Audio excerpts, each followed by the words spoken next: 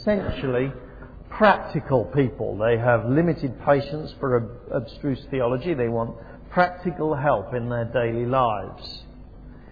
And that has a lot that is good about it. Our daily lives are vitally important to God, as this passage makes clear. The Bible speaks very, very highly of practical wisdom. We often need to think about how to live in the real world. But I think there is a danger if such practical Christianity is overemphasized. The great question for us as Christians is not really about what our behaviour should be, because to be honest, we know that bit, don't we? We should always love our spouse, always respect authorities, always work diligently, give generously, pray fervently, always be joyful, gracious, gentle, and all the rest. On it goes. The great question is not what should we do, but how can we do it? And if our whole answer to that is in the form of sort of practical tips on daily behaviour, I think we generate a big problem. In fact, one of two big problems in different people's lives. There are some who are very self-disciplined, who can actually take those practical tips and live them out reasonably successfully. But actually they often become self-righteous, pharisaical even, and lack some of those essential characteristics of Christian life, like humility and gentleness. And then there are many more of us, myself included, who find it, frankly, almost impossible to implement all of those wonderful, helpful hints that so many are prone to give us. And you see, if that's all there is, we slip into guilt and demoralisation. Actually, what we've done, if in fact all of our thinking is just about how practically to live good lives, what we have done without thinking about it is we have substituted real godliness for regulations, for rules. Paul says in Colossians 2 verse 13, these rules have an appearance of wisdom with their self-imposed worship, their false humility, their harsh treatment of the body, but they lack any value in restraining sensual indulgence. Practical tips are helpful, but they cannot be actually the lifeblood of our lives. Actually, I've noticed a pattern which I see repeated again and again. Those people who only want practical tips on how to live have almost always become bored with reading their Bibles. Because they read the letters of Paul, for instance, and they find themselves wading through acres of theological stuff at the beginning, and when finally, with a sigh of relief, they get to the practical stuff at the end, they find it incredibly demanding and yet frustratingly short on those very helpful hints that they want. They felt bored at the beginning of the letter and completely condemned at the end of it. So if they read any Christian literature at all, they pick up a simple, practical how-to book. And let me say, such books are very useful because they often give wise insights into how to live in the modern world. But if that is our only diet, then we've actually missed what the Americans call the elephant in the room. Something that is blindingly obvious and yet which we tend to look straight past. Again and again, the Bible tells us it is our knowledge of Christ which helps us to live that good life. It is our delight in Christ which empowers goodness. It is our confidence in Christ which gives us confidence to take risks in our lives. It is our admiration of Christ which makes us want from the depths of our hearts to follow Him. It is our new life in Christ, created by the Holy Spirit, which enables us to do all of those practical things that the Bible does talk about. That's one of the key important messages of Colossians. And it actually continues even through these much more practical parts of the letter that we've come to now. Today we complete our study of this letter to the Colossians. It's in my mind that we might actually come back to this book to look in more detail at this latter part of Colossians sometime in 2006, to spend a little more time meditating on families and work and the other practical things that Paul says. If you want that, tell me. If we get sufficient people to say that they want that, we will make sure we timetable it in over the summer. But today, we're going to just have to survey this end of the book and to get a main feel of what it says. And as we survey it, we must notice this central thing. In every area of our life, those practical, down-to-earth areas of our life, the key thing is that Christ must be at the centre. I want to summarise Paul's vision for these Christians' lives under two main headings. In chapter 3 verse 18 to 4 verse 1, he says, every part of life must be lived for Christ. And in chapter 4 verses 2 to 6, he says, every opportunity must be taken for Christ. And then we are going to spend just a little bit of time looking at from verse 7 onwards to the end to just get a glimpse of some of the practical realities that Paul faced and as he lived his Christian life as a Christian with other Christians.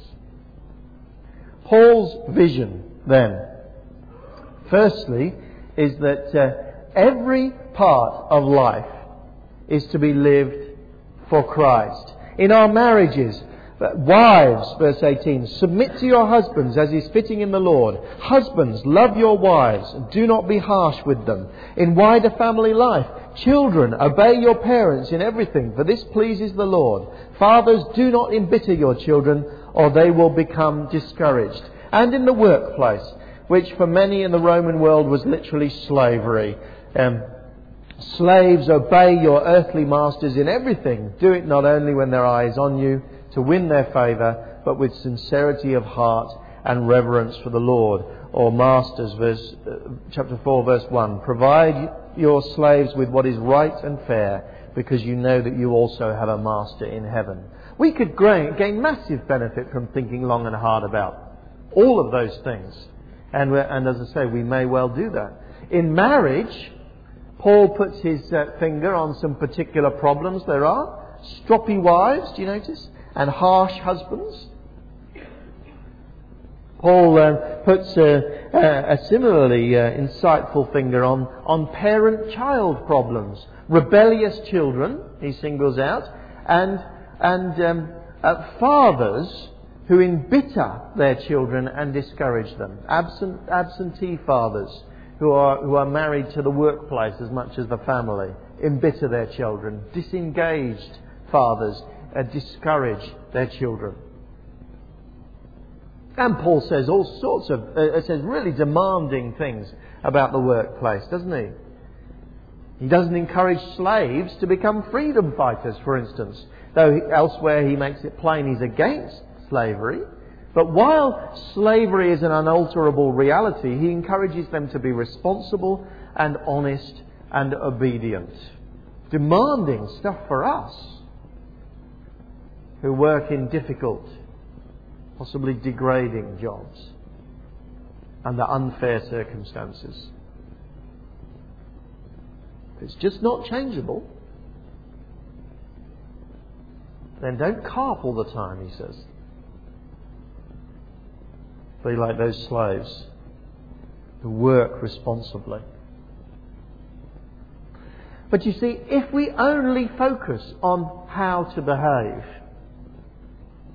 we miss that elephant in the room. Paul's emphasis in everything here is that Christ must be at the centre of everything we do.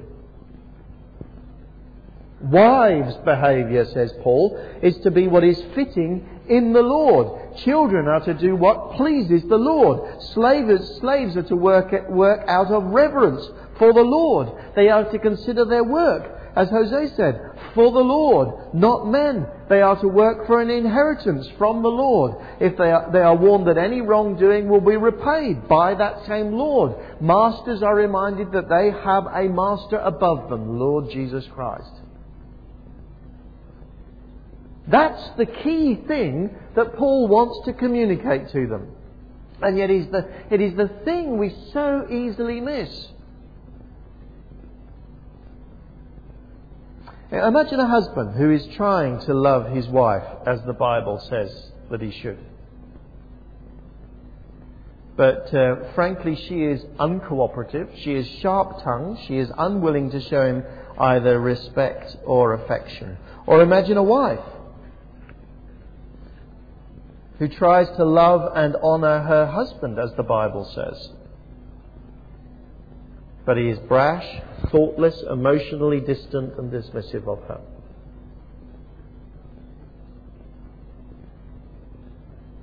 Imagine that these wronged spouses each read a self-help book, and it is a good and wise book which has turned around many a marriage. Imagine that each one tries to put that wisdom into action. But their respective partners are not interested. His sacrificial love is trampled on. Her affection is brushed aside and ignored. Happens, you know. It happens in so-called Christian marriages. And actually, those valiant Christian partners find in many ways their marriage gets more difficult, not more easy. Because whilst they made little effort, then they could just get on with life with perhaps dull resignation. But now that he's giving his heart to her, and she's still biting his head off, now that she is actually really trying to make an effort to show loving affection to her, and he's still turning away and turning the telly on. Dull resignation turns to anger.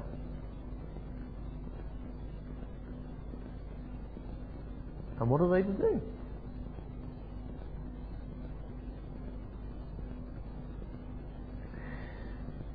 But now imagine that each one of those has actually learned this lesson Paul is talking about. That they are first and foremost to live for Christ. And as that husband cares for his belligerent wife, he draws massive encouragement from Christ's personal promise of reward and friendship. As that wife pours herself out for her brutal husband, she has the comfort of knowing Christ is pleased. That he loves her better than any husband. They may not actually at the end of the day have successful marriages, because frankly it takes two to tango. But there is a massive contentment in knowing that Christ is pleased, even delighted in how we are living their lives. I have known more than one sorely abused spouse who could go to bed singing with delight in their heart at night because they knew Christ was pleased with how they had lived that day, though their partner had not noticed it at all.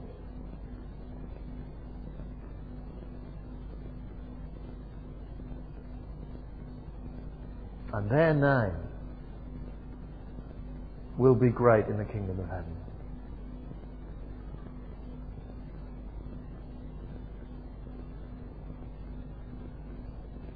Same goes for the workplace.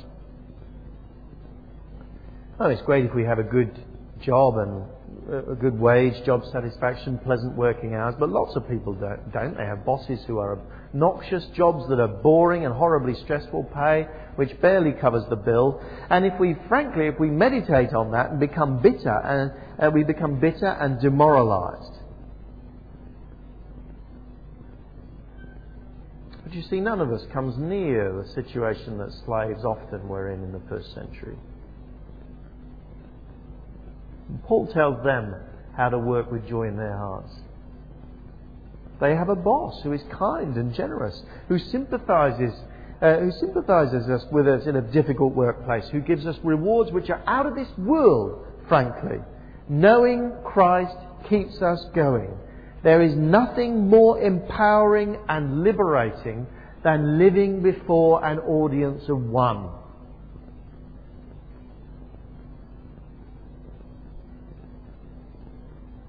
And notice too that this is a vision for the whole of life. Christ is not interested in us just living a sort of religious life on Sundays and occasionally at other times and then getting on without any thought for Him the rest of the life. He is interested in how we live at work, how we live in our families, how we care for parents and children. He is interested in what is done when nobody else sees us.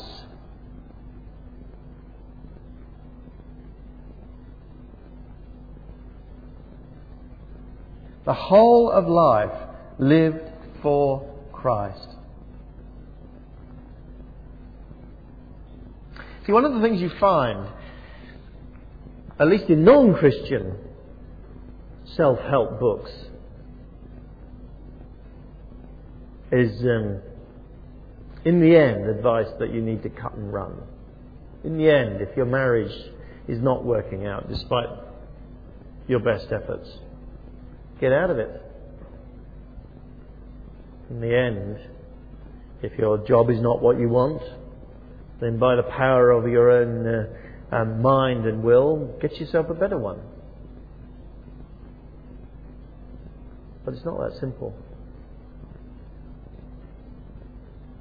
Sometimes we are stuck in a job. And our call to faithfulness in marriage is far higher than the world calls us.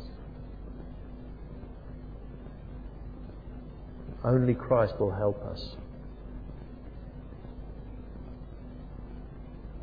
Every part of life lived for Christ.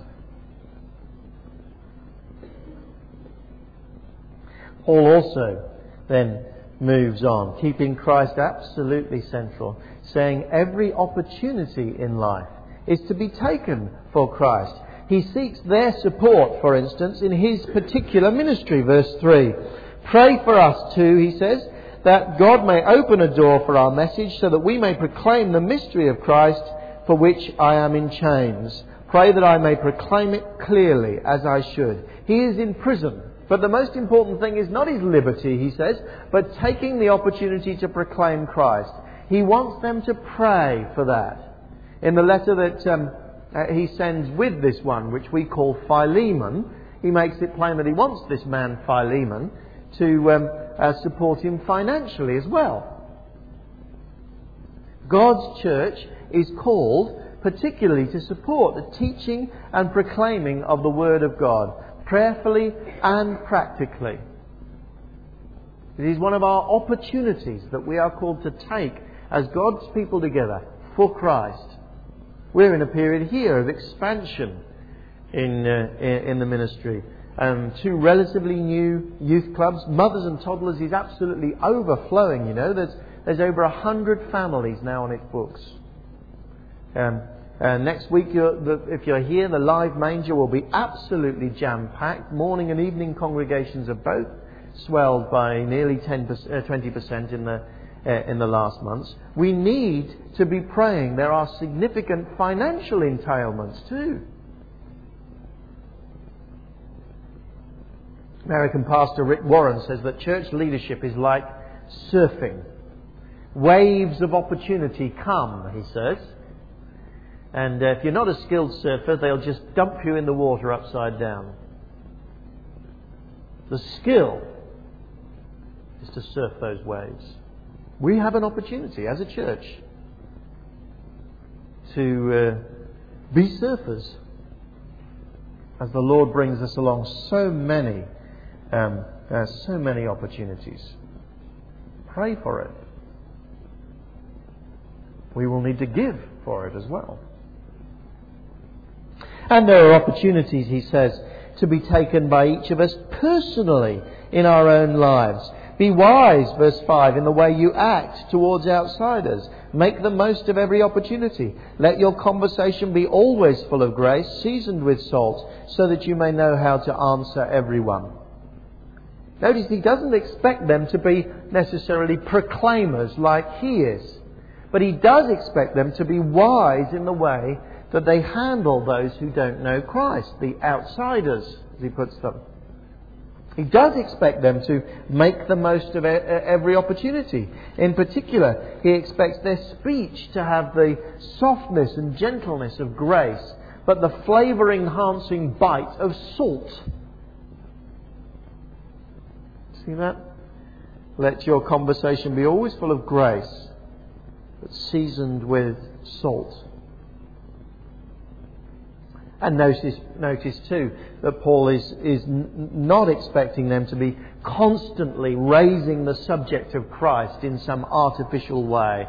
If they are gracious and they are salty in the way that they speak day to day, there will be opportunities for them. Their job, he says, is to answer everyone in verse 6. What great opportunities we have at Christmas. What great opportunities so many of us have at work, amongst our friends and so on. Are our words full of grace? Have we learned to speak clearly and sharply at times? So to give flavour and savour to what we say.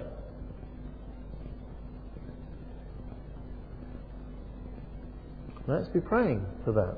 That is Paul's vision for his people. Every part of life, live for Christ. It's the only way we can live, as the Bible says.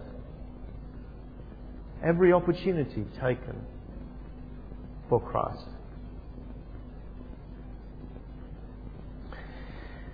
But finally, as we get to the end of this letter, I want us to see as well some of the realities of life in Christ.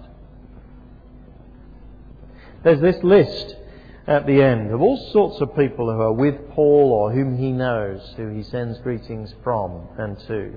They are a fascinating group.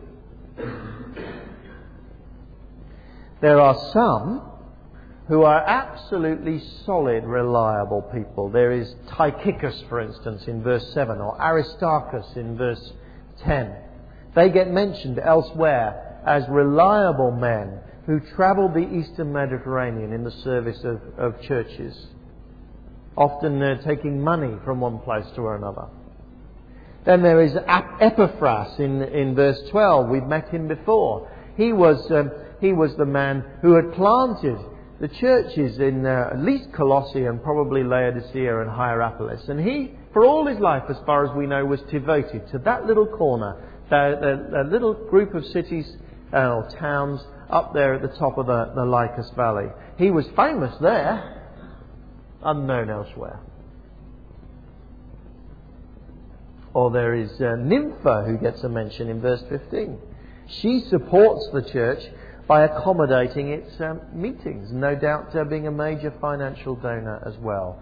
God's church is built on solid people who may not be widely known in the kingdom of God, but who are absolutely vital for it. Is that you? Could that be you?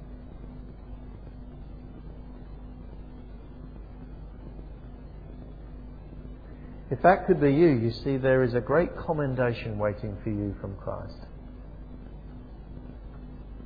Because He's noticed. He's seen that reliable service. And He will say, well done, good and faithful servant. Then there are others who have more glorious ministries. Luke is mentioned in verse 14. He's the Luke who wrote Luke's Gospel and the book of Acts. Or Mark is mentioned in verse 10, almost certainly the author of Mark's Gospel. Perhaps you personally have gifts that God could greatly use. Now, I'm no doubt that there are some here with those gifts. It's a matter for us to devote them to Christ. But actually, this list of names as well reveals some really tough stories too. Let me just tell you a couple of them. One's the story of Mark, who wrote the Gospel.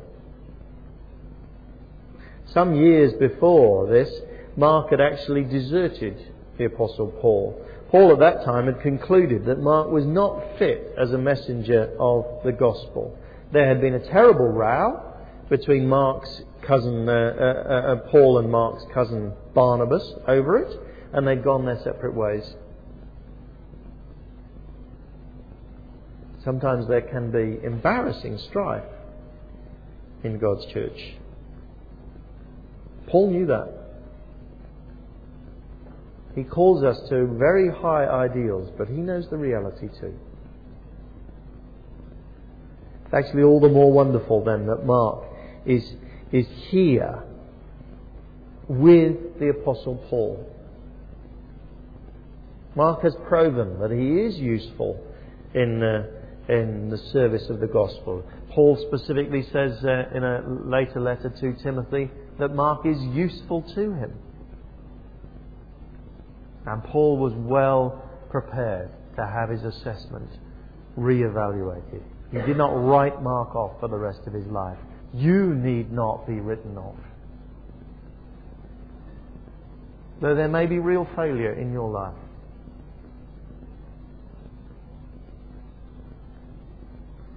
God is a God who forgives and restores and can give you back what you had wasted.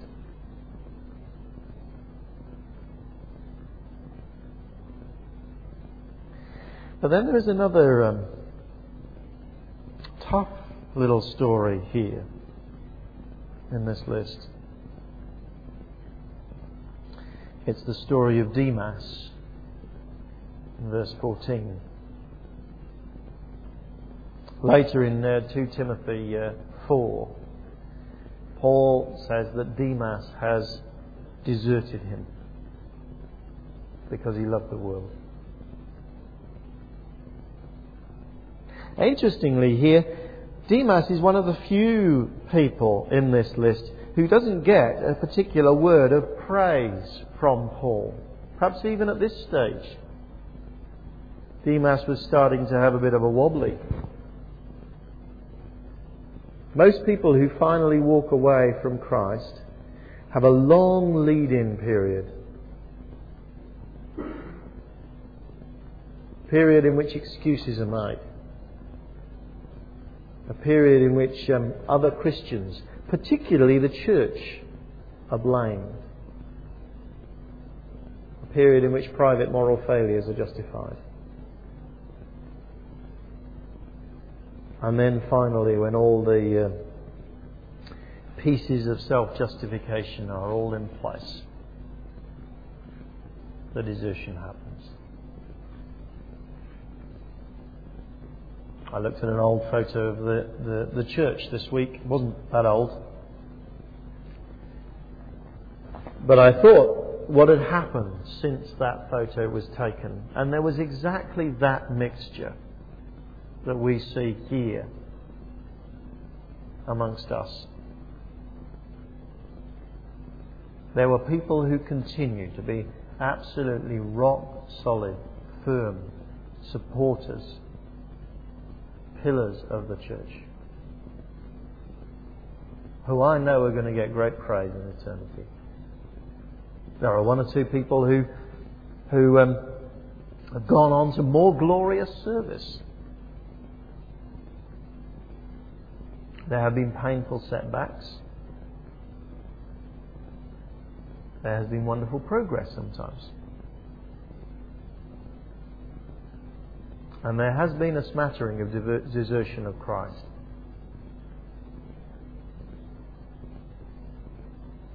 That is what happens in the real world.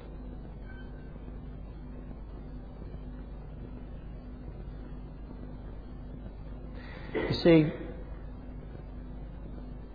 that's why Paul so passionately, again and again, calls people to love Christ.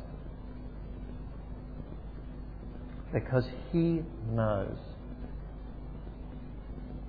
that no amount of church organisation, no amount of wonderful self-discipline will keep people on the road that they should be on, if there are not hearts that love Christ. Perhaps Paul's most important word to us is his word to Archippus, chapter 4, verse 17. Tell Archippus, see to it that you complete the work you have received in the Lord. We don't know what that work was. I don't know what work you have in the Lord. But I know that God has given you a role. I know that God has given you something to do with your life. And I know that He is saying, complete it. Bring it to completion. It is easy to start as a Christian, but the prize gets for those that finish that cross the finishing line. And did you see the last three words that he said? In the Lord. As you delight in Christ, as you know Christ, as you are supported and encouraged by Christ, as you are forgiven by Christ and picked up again and set on that road which is your life, that is what will enable you to complete the life God has given you. See to it, he says, that you complete it. And you will only complete it in that marvellous relationship which Scripture calls being in the Lord.